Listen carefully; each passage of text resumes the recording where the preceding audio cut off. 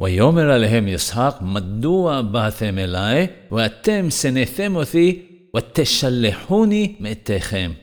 And Isaac said to them, Why did you all come to me when you hated me and drove me away from you?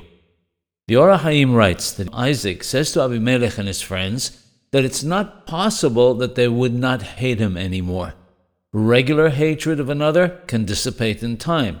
Hatred that is based on jealousy, however, never ends, as long as the jealousy remains.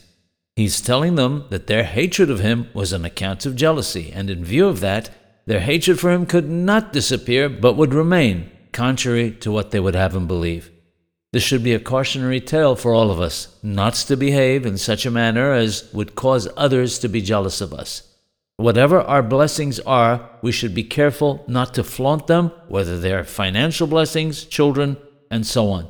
In particular, as the Jewish people, we must also act with modesty in all areas so as not to arouse unnecessary jealousy in the hearts of others.